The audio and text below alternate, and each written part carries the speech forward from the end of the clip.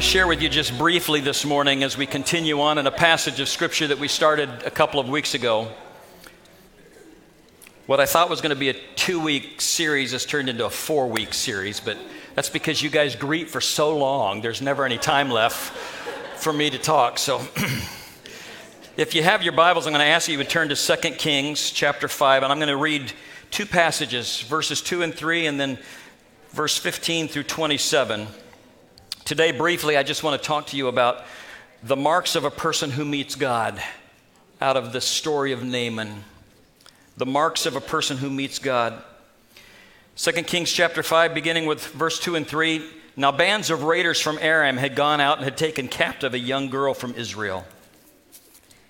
And she served Naaman's wife. And she said to her mistress, "If only my master would see the prophet who is in Samaria, he would cure him of his leprosy." Moving now to verse 15 as we look at the second half of this story. Then Naaman and all of his attendants went back to the man of God, and he stood before him and he said, "Now I know that there is no God in all the world except in Israel. So please accept a gift from your servant." The prophet answered, "As surely as the Lord lives, whom I serve, I will not accept a thing." And even though Naaman urged him, he refused. "If you will not," Naaman said, "please let me, your servant, be given as much earth as a pair of mules can carry. For your servant will never again make burnt offerings and sacrifices to any other god but the Lord. But may the Lord forgive your servant for this one thing.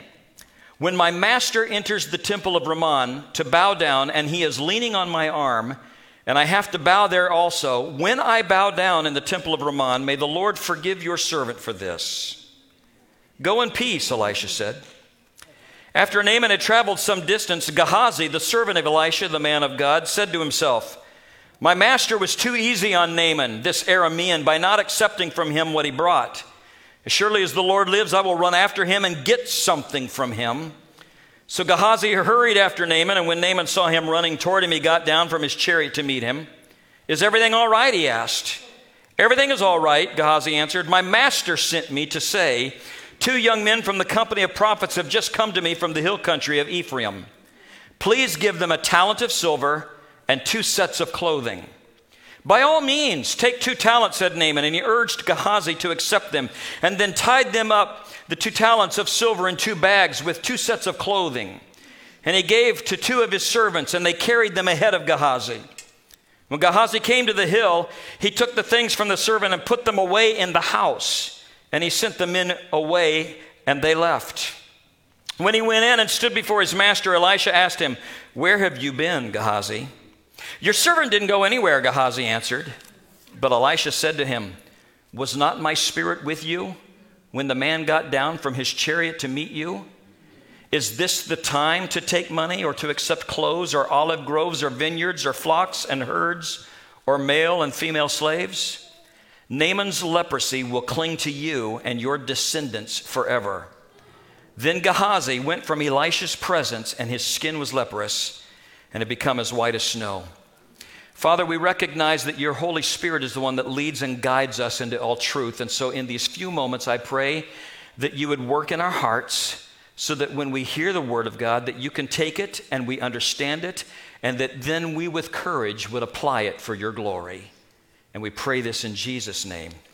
Amen. A couple of weeks ago, we started looking at this Old Testament passage about a man by the name of Naaman, who is a fascinating character. Unbelievable, the story that he goes through. He was probably as unlikely a person as there is on the face of the world at his particular time to ever be one that would seek the God of heaven. His conversion is as startling. I made mention of this. It's as startling as Saul of Tarsus' conversion experience was in the New Testament. Naaman's conversion experience is just that startling. Interesting enough, we already know that Naaman was sophisticated and educated and highly qualified, very rich, was one that gave orders, was second in command of a whole nation. And interesting enough, as you look at his life, you will recognize that before he went to Israel, there was not one single person in his sphere of influence that ever believed that the God of Israel was real. There was nobody in his sphere that would have encouraged him to do what he did. In other words, it's not unlike a typical 21st century person who lives in our world today, who is sophisticated and intelligent and lives for their own self and probably doesn't have anybody in their circle of friends that would believe that there's any relevance to the God that we serve today. We live in that kind of world today. And yet as Naaman goes and he seeks the God of Israel, he seeks the God of the Bible, not only is he healed, he's converted. And we looked a couple of weeks ago at what caused him to be a seeker. He had everything that you could want. And I said that you can develop a designer life, but something will ruin it. No matter what you design for yourself, something will ruin it. And at the end of the list of all of his accomplishments, we see in the first part of the verses, it says, but he had leprosy. He literally is falling apart. As he goes to the God of Israel, he does so, and then in his conversion experience, we begin to recognize that what it required of him was to be humiliated, to be humbled. He had to come to the recognition that he was a nobody, and that the God of Israel, the God of the Bible, provides the same way for all of us to come and meet him, and that there was nothing particularly special about him. And as he recognized that, and as he obeyed it, even though he was furious about the way this all went down, he encountered God in a powerful way. I saw a Facebook post a couple of weeks ago about a young lady that I have known since she was a young girl. And she had made a decision in the last year or so to walk away from her faith because it became inconvenient to the way that she had wanted to live her life. And her post said that what I have learned over this last year in making this decision is this: everything that I need to make it in life, everything that I need to be happy is found inside of me. The deeper she digs into herself, the more sufficiency she discovers. And she is declaring, I am my own answer. And as I read that, my heart was grieved. Because the Bible says it's exactly the opposite. That the problems are not out there and the solution in here. Your biggest problems are in here. And the only solution that we have is to leave the sufficiency of ourself and begin to look from a heart which is disordered with sin and evil and find a solution by encountering a God who forgives and has great grace if we will come and look for him. It is his intervention that changes everything. And here's what you need to know. Unless you are able to make that switch in your own heart and mind, and go from believing that your problems are out there and that the answer is in here, and come to the place where you recognize that your biggest problems are in your own heart and that the only answer is found in Christ, then you can't become a Christian. You can't meet God until you embrace that fact. And so as we begin to look at this, we recognize that what Naaman had to find out is that he had to be humbled and humiliated, and he had to step into the waters of a muddy Jordan River because he recognized that we all fall short of the glory of God. We all have to come to Christ the same way. There is no way that you earn it or merit it. And as a part of that, he had to rethink the way that he thought. As he came out of the waters and as he's sitting there in his chariot and he's going back and I'm sure he's examining his skin, and it says that it's like that of a small boy. That makes interesting images. I wonder if he had to regrow facial hair. Those are the things that I think about. As he's looking at that, something took place in the way that he thinks. He recognized that I wasn't just healed, but in his mind, he began to recognize, I've never experienced a God like this before. He had been in a pluralistic society, which meant it would have been easy for him to go back to Elisha and say, listen, the God of Israel is a better healer than the God of Syria. The God of Israel is better at doing this, or it seems way more real than the God of Syria. And he could easily have just added the God of Israel to his God list. But something happened in that encounter in the water which changed the way that he thought. And that is the first mark of somebody who has encountered God. What are the marks of somebody who's encountered God? Number one, he has a change in his thinking.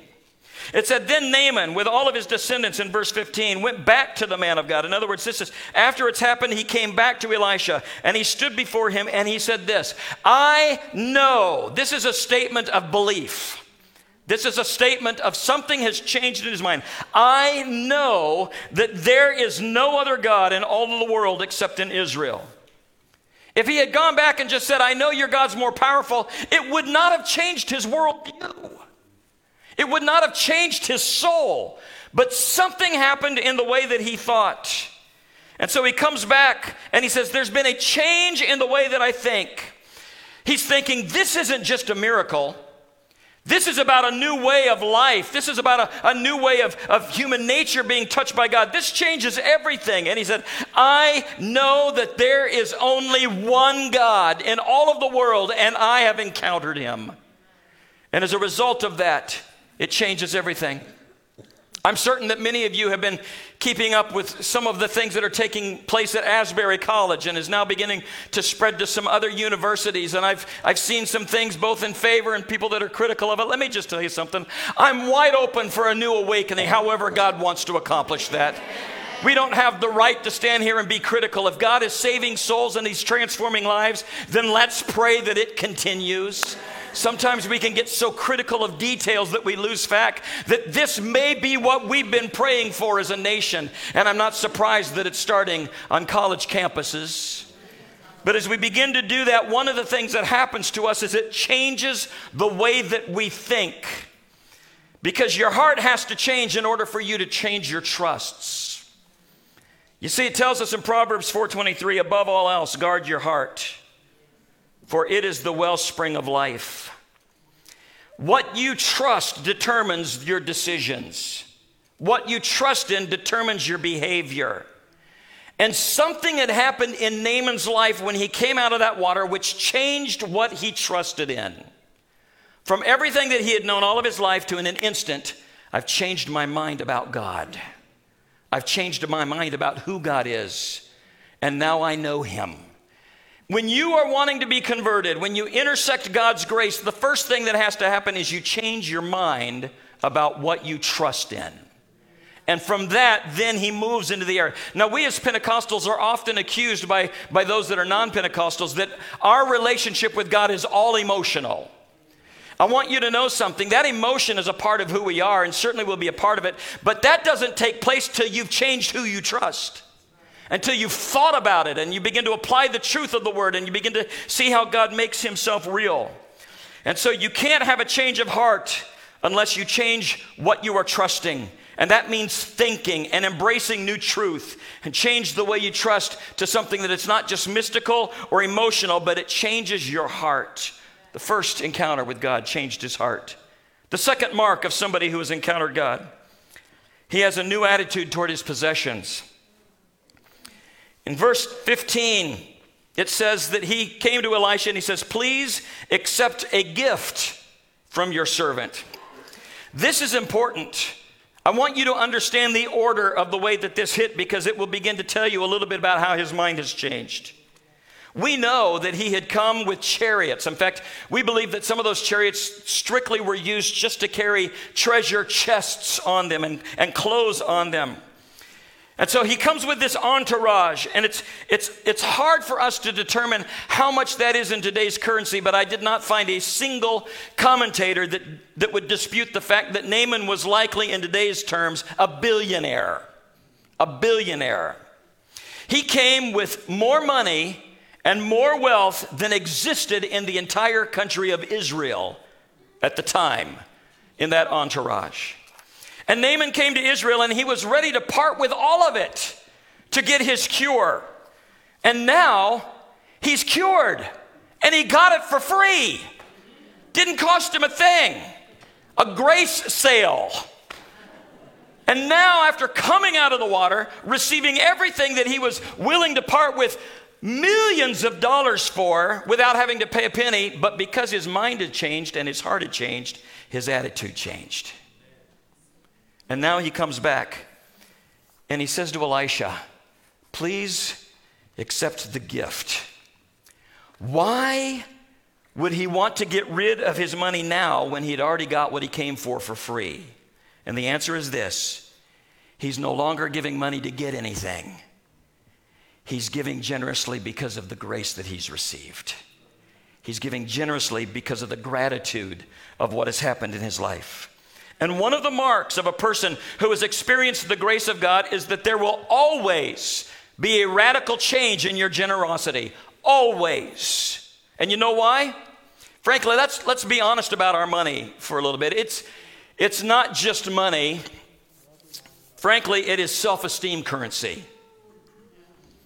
Because your money determines how you feel about yourself.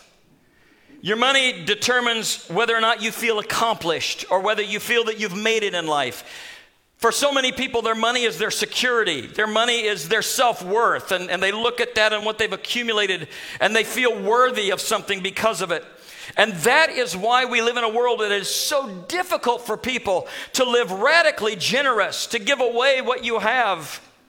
Because we recognize that if I give it away, it may very well change the standard by which I live if I'm radically generous. But when you have encountered God, one of the marks that takes place in your life is that you begin to recognize that money no longer holds for you your self-worth. You see, the grace of God has given you a new self-worth. You now recognize that the God of the universe knows your name and has placed within you an inherent value because of his creation of you and the way that he works with you. And so your security changes, your values change, and now your money is just money. It's just money. And now the gift that God has given to you to steward no longer controls your identity, because after being converted, God's grace allows you to be much more generous because your whole identity is no longer based on what I've got, but whose I am. And then we notice that beyond just the generosity of his money, there's a change in the way he thinks about himself, because he goes from saying, please accept this gift. He also uses a new terminology in describing himself. He says, from your servant. Now, you can look at this and say, well, that was just kind of perfunctory niceness that took place. But I want you to understand, I don't believe that there's a single word in the Word of God that's not there for us to be taught something from. And so this demonstrates to me that there's been a real change in the way that Naaman looks at himself. Now, you go back and you recognize that he's probably second in command in his nation. He is the top of the top of the top of the food chart as it relates to authority in Syria. Everybody would do what he says. And for him to suddenly come back after this encounter with God, after his healing, after his conversion, and look at Elisha, whom he was angry with at the beginning for not even coming out to meet him, and then say to him, listen, please accept this gift from your servant, indicates to me that he recognizes that there's a fundamental difference in the way that he now views himself. The central operating principle of Satan is your life for mine. Your life to benefit and increase mine. The central operating principle of Jesus is my life for yours. My life to benefit and increase yours. My life poured out for you. And every day, in the smallest interactions that we may have, you are either making a choice that puts you on the Jesus path, or you're making a choice that puts you on the path of Satan. And don't forget, Satan is always angry, and he's always unhappy, and Jesus is always joyful. Whose path would you like to be on? But an encounter with God, one of the marks of that in our life is that we then choose to be on the Jesus path. And you realize that everything you have in your life comes as a gift of his grace, and suddenly you feel rich, regardless of what you may or may not have.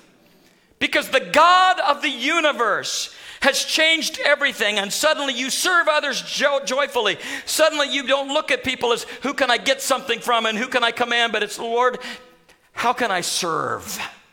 Give me a servant's heart. And once you know that everything has been assured in your future because of your relationship with Jesus, you start to look at people and you say, my life for yours. I can't wait to pour my life for your life.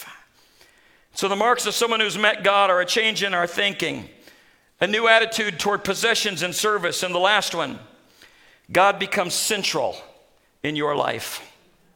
Now, I will admit to you that this last section that I'm going to read to you today is a little puzzling, and it takes a little decoding, but it is fun. And so in verses 17 through 19, it says this. This is Naaman now. He's talking to Elisha, and he goes, "Please let me, your servant, be given as much earth as a pair of mules can carry." In other words, I want to fill up bags of dirt from Israel so that the mules that I have, I'm going to be taking home like 4 bags of Israel dirt. "For your servant will never again make a burnt offering or a sacrifice to any god but the Lord. But may the Lord forgive your servant for this one thing." I just have to stop here because this cracks me up. How many of you have ever asked forgiveness before you actually sinned? Any of you? There's a few, some of you, I'm looking around to see who else before. I love this about Naaman. Naaman goes, "Okay, prophet, I've got this issue coming up in my life, and can you just forgive me before I ever get to it? In fact, here's how I'm going to work that out." And so he goes on to say, "When my master enters the temple of Rimmon to bow down, and he's leaning on my arm, and I bow there also, when I bow down in the temple of Rimmon, may the Lord forgive your servant for this." And Elisha's sitting there going, "Go in peace." And he does. And as you look at that, you're going, what is going on? Now, it is both fascinating and it's brilliant. Because first, look what Naaman is not doing. Naaman is not saying, "Oh, Elisha, after being in the Jordan River and coming out with the skin of a new boy and feeling brand new after encountering God, I don't want to go back to Syria. Please let me stay here among the people that serve this God. Don't make me go back into that terrible place where I've got, please just let me stay." He didn't say that. Naaman is going to go right back into his life. And his life evidently includes the fact that the only term I can use, he must have been like the vice president or the prime minister. Because the temple of Rimmon was the central cultist temple for the country. It was the deification of their culture. It must have been the place where state events took place. And so on a regular basis, the king would be going to a state event, and the prime minister would be walking along with him. And so that when the king went in, it was customary for him to bow down to whatever the god was there of Rimmon in this temple. And the prime minister indicates that he kneels there beside him in this. And so Naaman is thinking through all of the what ifs in his mind about, when I go home, this is going to be highly uncomfortable for me. So here's what I'm going to do. I'm going to take a bunch of dirt from Israel. I'm going to put it in bags because that's holy ground. And then I'm going to load my pockets up with this dirt during these state events. And when we get into the temple, I'm going to just unload my pockets. I'm going to throw the dirt on the ground. And I will kneel on that dirt while the king kneels before the God. And in doing that, I will prove to everybody that I'm not bowing to Rimmon. I've come with the holy ground of Israel, and my life belongs to God. And he gets through all of that, and he said, "Listen, I'm going to go back to my job. I'm going to go back. I'm not withdrawing. I want everybody to know that I'm worshiping the God of Israel." Now, the commentators state that everybody would recognize this from him, that this was quite a statement, that he would take out the dirt and put it on the ground, and that he would kneel on that, indicating that I am not kneeling to that God, I have a different God, the God of Israel. And so he's saying, I'm going to go back into my life, and I'm going to have a distinct testimony that although I love my country, I do not worship my country. There's something to be said in that for us. How we will live with Christ being central. Naaman was stating, I want everybody to know every time I kneel in the State Department of Rimmon, that temple, that I am only worshiping God. And he says to Elisha, I'm trying to find a balance here between my life and my newfound faith. Does that work? And Elisha's going, that'll work. That works. I think that's fantastic. You see what Naaman has done? He did not say, I'm not going back to my life. And he didn't say, I want to get out of my life. He said, I'm going back to my life, but I'm going to have God at the center of my life. And everybody is going to recognize that. I'm not going to go back and be belligerent. and harass people because I have found the true God and they have not. Nor am I going to go back. It would have been really easy for him to say, listen, Elisha, I'm going to go back, and here's the thing. I believe that a relationship with God is a private thing. So just keep this between myself, you and me and God, and I'll go back and I'm going to live my life, and deep down inside everybody, my heart, my my heart. He didn't say that. He didn't want to privatize it. He said, I'm going to live in such a way that everybody is going to know, even though I'm in my life, that God is the center of my life. Years ago, when I was serving in the district office, one of my responsibilities was the Chi Alpha director of our state, which meant that we had college campuses that have Chi Alpha groups that are there. And I remember being on a retreat with the kids from Cornell one year. And I had some conversations with them, and it was fascinating, the number of students that were being saved on the campus. And I discovered that there was like one or two different attitudes that begin to emerge. The first attitude was after getting saved, some of these kids went back home and became very belligerent and very almost egotistical about the fact that they're telling everybody, I now have met Jesus. You've got to meet Jesus. Like, you're not as good as me until you meet him, and kind of took that approach to everybody. But there was another side of that. There were students that I was asking, so now that you've met Christ here, what is it like for you? Have you found a church when you got back home? And they're going, no. When I go home, do you know what it'd be like for me to get up on a Sunday morning and get dressed and go? My family would look at me and say, what is wrong with you? And I don't want that. And they privatized everything. There are places where I will live my testimony for God and other places where I will not. And Naaman wanted to be sure that he would not do that. Worship team, if you please come. So right away, we see that in this encounter with God that changes the central parts of your life, Naaman recognized that when you encounter God, two things take place with you. One of them is that you take on the qualities of God, which is humility. I'm not going to be arrogant and I'm not going to be belligerent. But the other side of that is that the Holy Spirit gives us great courage. I'm going to live my life, but I'm going to live with Christ in the center of my life. Regardless of the circumstances of how difficult it may be around me, I'm going to pull out that holy ground, so to speak, in the middle of a world that may not understand him, and I will bow to the one true God, and people will know that I have encountered God. And when you mix humility and courage, you get balance. And you say, I'm a Christian. I'm going to identify myself as a Christian in every aspect of my life, and at the same time, I'm not going to be obnoxious and arrogant about it. I'm going to go back to my life, and I'm going to have God in the center of my life. And this is what we learn from Naaman in his encounter with God. Because Naaman indicates to us that when you encounter God, you cannot keep it private. You cannot keep your testimony private, because God wants the center of everything in your life to be him. And so these are the marks of people who have met God.